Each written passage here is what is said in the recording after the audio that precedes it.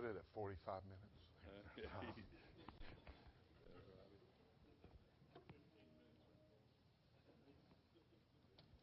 All right, we do thank the church and Brother Jackson for inviting us here. Boy, it's been some great messages, and I just really appreciate it. I'm so glad, Brother Brooks, that I'm not the only one that still trembles and shakes. I ain't been at it for 30, but it's about 17 or 18 years. I hope I never get over that. Amen. I do. Let's take our Bibles and go to the book of John. The Gospel of John in chapter 10. Man, the singing and the specials about the suffering of our Savior. I wish I cannot sing, but one day we'll all sing. Worthy is the Lamb that was slain. Let's look here in John chapter 10. Look with me in verse 14. I am the good shepherd, and know my sheep, and am known of mine. As the Father knoweth me, even so know I the Father. And I lay down my life for the sheep. And other sheep I have, which are not of this fold, them also I must bring.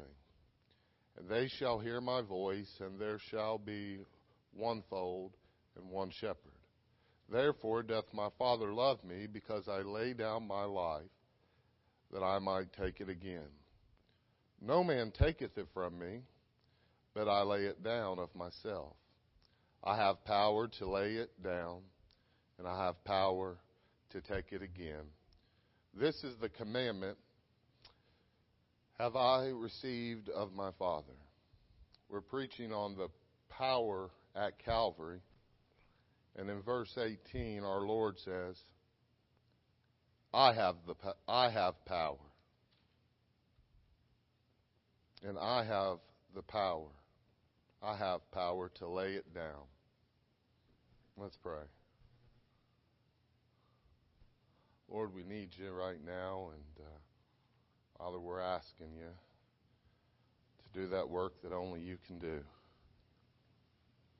Lord, we're unworthy to even speak these things, but for some reason, Lord, you've chose to use us. Father, we pray you'd use us again. Father, we ask for the power of your Holy Spirit. You said you'd give it to those who ask, but we don't ask for ourselves, but we ask, Lord, that your Son would be glorified. Father, if there's one here that's not saved, Lord, I pray that this would be the hour that you'd pull back the curtain and let their eyes see the suffering Lamb of God. Father, we'll praise you and we'll thank you. In Jesus' name, amen. You know, no sermon, no one sermon, I don't think any lifetime of sermons, I don't think all of us preachers collectively with a lifetime of sermons could ever adequately cover the cost of Calvary. I mean, it is the theme of the Bible. It is the scarlet thread that runs from the Lamb of Genesis to the Lamb of Revelation. It is the theme, it is the center and circumference of all of Scripture that God would send His Son to lay down His life to redeem His people. It is.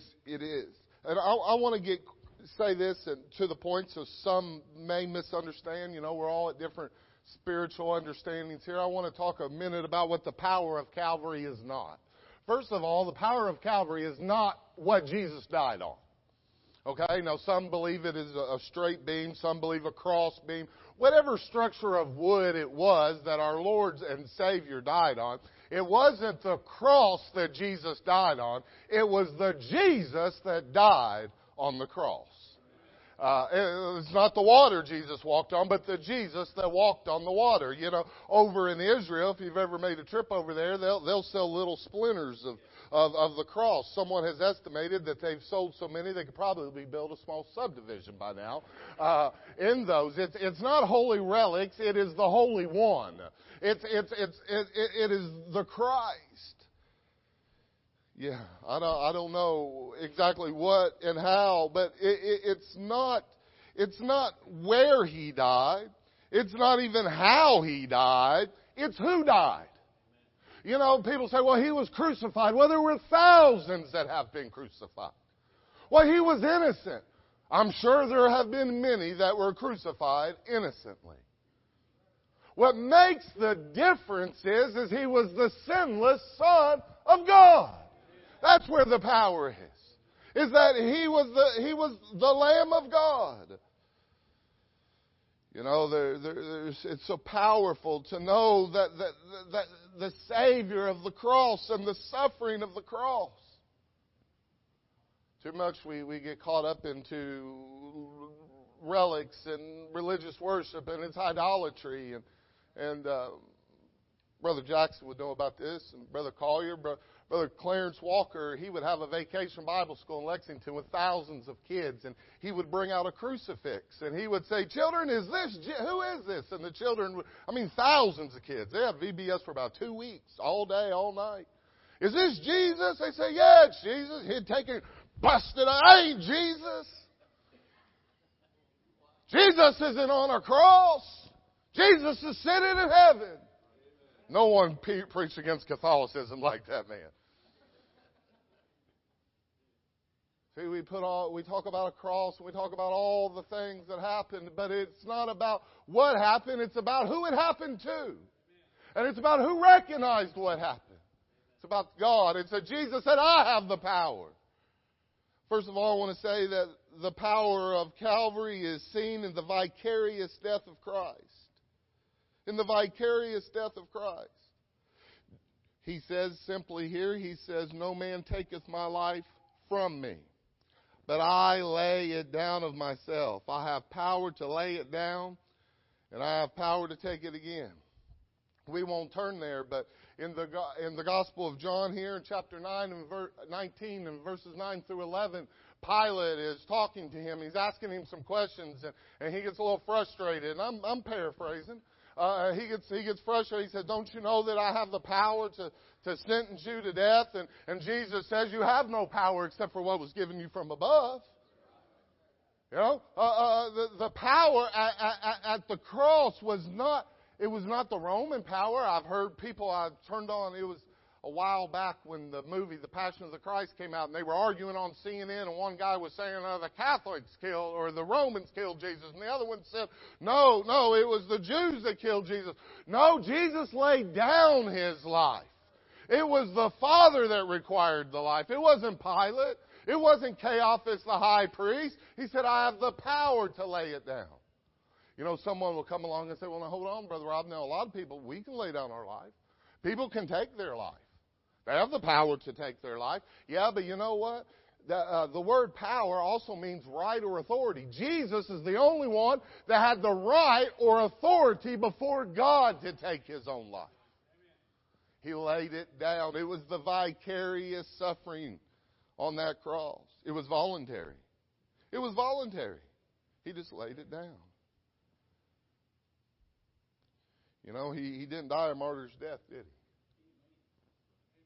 He didn't die on accident. His death was substitutionary. 2 Corinthians 2:5-21. He who knew no sin, that's Jesus Christ, was made sin. That he who knew no sin was made sin for us, that we might be made the righteousness of God through Him. And we're accounted righteous through Him. He gave it as a substitute. He owed a debt. I owed a debt I could not pay. He paid a debt He did not owe. Jesus came and He gave His life as a voluntary, substitutionary death on the cross of Calvary. But not only that, and secondly, the power of Calvary is seen in the judgment of sin by the Father. Thank you, Louis. You stepped all over that earlier. Heard Brother Kiger one time say, he said, anybody can wear a cross around their neck, but can you pick up your cross and follow our Lord? That's right. There you go. Did I get that right? All right, well, here we go. But what is Calvary? Really, what's the power of Calvary? It is the power of Jesus to lay down his life. But what is it? It's God judging sin. It's Jesus paying the payment for sin. The Bible says that it pleased the Father to bruise him. The physical suffering of Jesus Christ is horrifying. I mean, they beat him. They covered his eyes and smote him in the face. And they said, prophesy who it was that hit you. The Bible says his visage, that's his face, was so marred or twisted more than the sons of men. That literally means that his face was so beaten that it wasn't recognizable as a human being. They plucked the beard and they took him and they scourged him and they whipped him and you've heard it before about the whip that they use with 9 different tails, the cat of 9 tails with different hooks. Some say bone, some say metal, some say glass, whatever it was, as they would throw it into the back and then they would pull down with the wrist and it would literally fillet the back of their victim. And some Roman reports say that it had actually disemboweled many of the victims. And they whipped him and they scourged him and they beat him and they did all this suffering and pain to him, and they nailed him in the palms of his hands and in his feet. They mocked him. Put him to open shame. Cursed is he that hangeth on a tree. He took our shame. These little pictures of Christ has him as a loincloth on covering himself. But our Lord was crucified naked. It was God's intent to expose his Son, expose his shame. And there the dying Lamb of God suffers on our behalf. But that's not the real suffering of Calvary. A lot of men had endured that. Some innocent men had endured that. The difference in this day is the Bible says that he will make his soul an offering for sin. I am the Lord, I change not. I cannot look upon iniquity. And so God covers the earth and darkness covers the land. And in these last hours of the cross, He is pouring out His soul unto death and the cry of separation, because God is holy and just and cannot look on sin. And His Son has now become our sin. Let me stop right there. If He could not look on His own Son when He became sin, how do you have any possibility that He can look on you if you're covered in your sin? And the suffering of Calvary is summarized in this verse, in this saying, my God, why hast thou forsaken me? The Son of God and the Father have been split. This is beyond our comprehension. It really is. It's beyond our comprehension what happened at this moment. It's beyond theological explanation. 3 and 1 yet separate and now completely forsaken of the Father. You know, many a heretic will come along. I'll repeat that. Many a heretic will come along and say that Jesus' deity left Him in the garden and that it was not the Son of God that died on the cross. That's heresy. It had to be the Son of God that died on that cross, because only God can absorb God's wrath.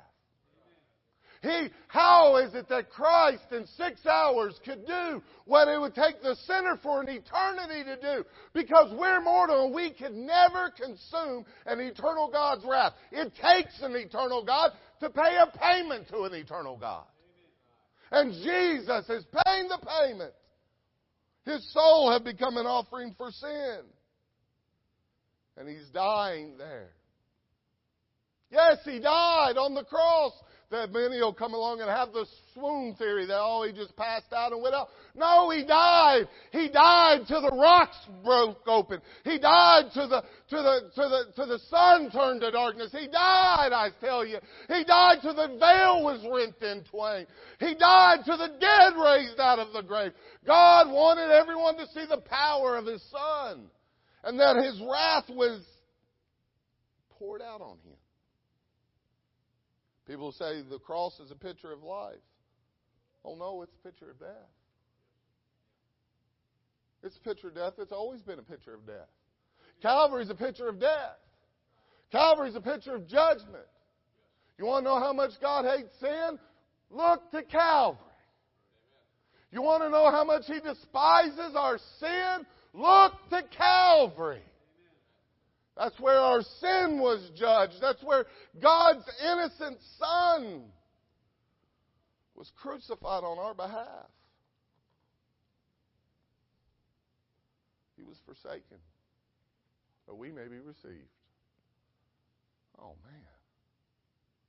He may bring many sons. He no longer even moves many people. They don't even... It's just an old story. They could care less.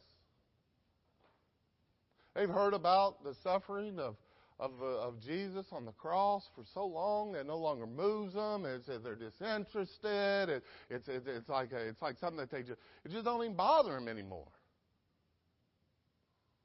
You may want to check your salvation. I want to say this. 1 Corinthians 15, I'm going to paraphrase. You can look it up. It says, the gospel which we preach, how that Christ died and whereby you are saved. You look up any Greek dictionary you want to look up, and that is, it should be translated, and by we are being saved. Because there's 3 tenses of salvation. How that Christ died, according to Scripture, was buried and rose again. People say, well, we've been saved. We don't need to hear that no more. No. I am being saved in the work of sanctification through the preaching of the cross of Calvary. Because every time I look to that cross, it brings me back to the horrificness of the penalty of my sin and causes me to not want to commit that sin. That's what the table does, table talk. That's what the Lord's table does. That's why He says, as often as you do this, do it in remembrance of Him. That we need to remember, we need to bring back into our minds anew and afresh the suffering and the death and the burial and the resurrection of our Lord. Lastly, I want to say the power of Calvary in Christ is seen in the redeeming of His elect. We see that right here in John 10. We see verse 15, as the Father knoweth me, even so I know the Father, and I lay down my life for the sheep. He's not a martyr. He's not a good example. He's a sovereign warrior doing battle for His elect. He's here at the will of the Father to redeem His people from their sin. Many preach Christ died to make salvation available to all. Others preach He made salvation possible for all. But the Bible teaches us that Christ died to make salvation certain for His sheep. That's why He came to die. And yes, it ought to cause us to be emotional, but yes, it ought to cause us to not just be emotional, but it's a victorious. Turn with me to the book of Colossians chapter 2. The book of Colossians.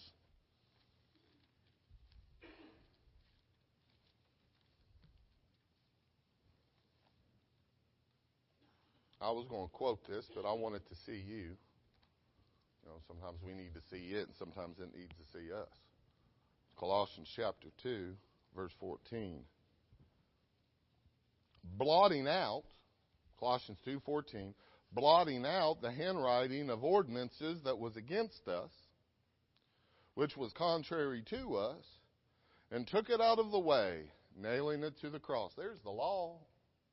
There's the law that was written. The law has condemned us and put us all under sin, and Jesus wiped it away. Matter of fact, in that day, they would actually, if you were a prisoner, they would come literally, and they would write out your sentence on the wall, on a plaque that they would hang on the outside, and then they would come and they would blot it out. And you know how? And you know what they would do when they would blot it out? You know what they would write in? Now, this isn't biblical, but this is historical. They would write in the word telestai. As they wiped it out, that's what they would write in, paid in full. But he goes on, he says, and having spoiled, I love this, principalities and powers, he made a show of them openly, triumphing over them in it. Oh, I want you to know that there was a satanic battle at the cross that we do not understand and our eyes cannot see, and we will not understand till we get over into heaven exactly what he did to destroy the powers of demons of darkness on that cross. But the word here that is used, triumph, is referring to a triumphant procession, a Roman triumphant procession. When they would come and an army would take over an army, they would destroy one, and they would bring back into their land. They would bring back the spoils and the captives of the land that they had conquered. And the Bible says here that he was victorious over the demons of hell, making an open spectacle of them, triumphing in them. I mean, the promise all the way back to Genesis was that he would come and crush the head of the serpent while bruising his heel. Now, I understand that he goes about as a lion seeking whom he may devour, and I understand that one day, he will have his ultimate put down. I understand that, but I want you to know something. Jesus Christ destroyed the works of Satan on the cross, and now sin no longer has dominion over you and me. And he's done away with the law. He's done away, and he is triumphant. He's victorious over the law because he's the only one that could keep it. Victorious over sin because he who was tempted was without sin. He's victorious over the devil and the demons of hell. He paid all the sins of all his people for all time and eternity. And that's why we preach the cross. Because we preach a victorious. 1 Corinthians 1:18, for the preaching of the cross is to them that perish foolishness. But unto us which are saved, it is the power of God. The power to reverse sin's penalty. The power to free us from demonic oppression. The power to reverse all the dominion and control. And the power to restore Adam's race. Every now and then we'll misquote. We'll say Jesus was the second Adam. Oh, no, you're wrong. He's the last Adam. He's not the second Adam, or there could be a third or a fifth, a fourth. No, the Bible calls him the last Adam. He came to restore unto man what we lost in the garden. By Adam's voluntary disobedience, Jesus, through his voluntary obedience and sacrificial death and perfect keeping of the law and righteous life, laid it down as a substitute on our behalf. His blood speaketh better things than that of Abel's. Abel's blood cries from the ground for revenge. Jesus' blood cries for forgiveness of sin. I tell you, he's the Son of God. That's why we preach him. He's God's suffering servant. We preach the cross in the way that Jesus is sovereign and that he redeemed his elect. That means he bought them out. He's going to get everyone. He's going to secure them. We talk about the eternal security of the blood-bought believer. He bought us. He secured us. God the Father chose us. Jesus redeemed us. The Spirit will bring us. Salvation, but it all comes down to redemption and the power of the cross. That's why we need to preach the power of this cross. And he didn't come to try to save men. He came to redeem men. A couple of years back, I had a lady come up to me and asked me to preach the funeral of her daughter. She was in her mid-60s, early 60s, and her daughter had overdosed. she was a wreck. I was there at the hospital. And she was in tears, and she just kept saying, "Where's God in all this?" My heart was broken for her. Says he's the same place he was. And they took his son, hung him on a tree. That's where he is.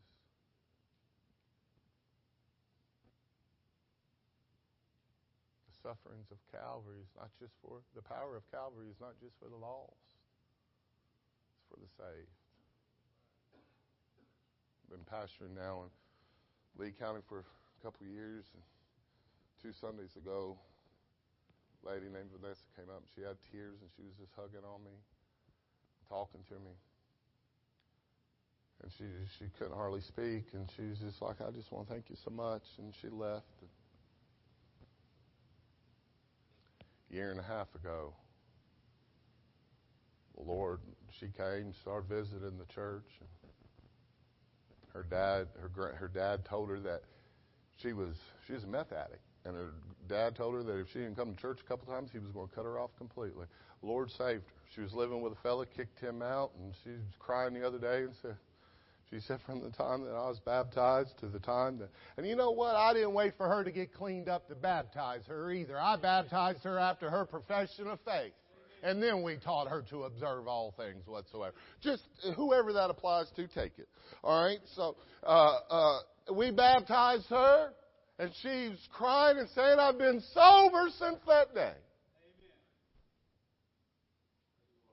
That's the power of Calvary. Some people's got the commission a little mixed up. They got salvation and catechism, new beginners classes, and let's see if you're worthy, and then we'll make you a new member. Then we'll baptize you. No, that's backwards. Well, what if they, you say, "Well, Brother Rob, I was telling Brother Jackson this." I said, "Brother, we're having problems because I've got a lot." You know what? There's one that has stuck, but I can give you 5 or 6 other examples of just like that, but I ain't seen them in months.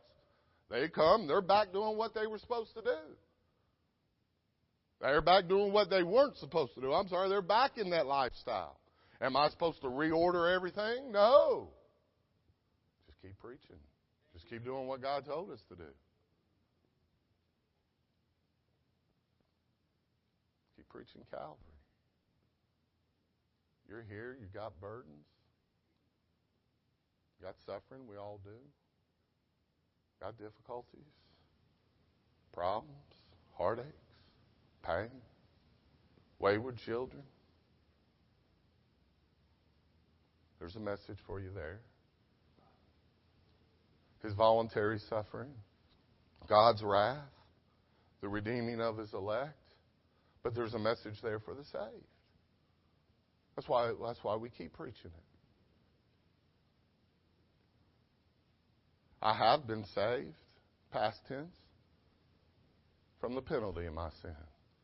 I am being saved currently from the power of sin. And one day, bless God, I will be saved when I receive that glorified body from the presence of sin. But the same thing that saved me in the past from the penalty of my sin is the same thing that saves me in the presence from the power of my sin. And that's remembering the sufferings of Jesus Christ. That's what sanctifies the believer.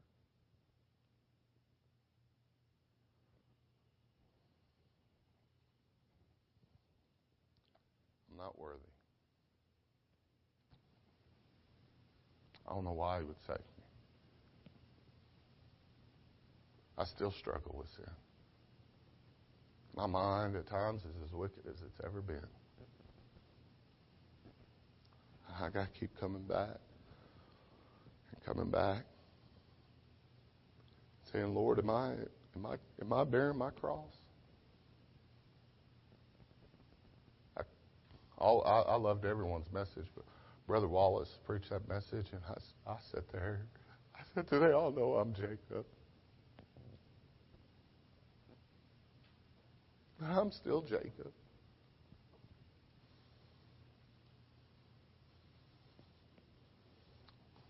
preaching of the suffering of our Savior and the Word of God. Brother Jackson.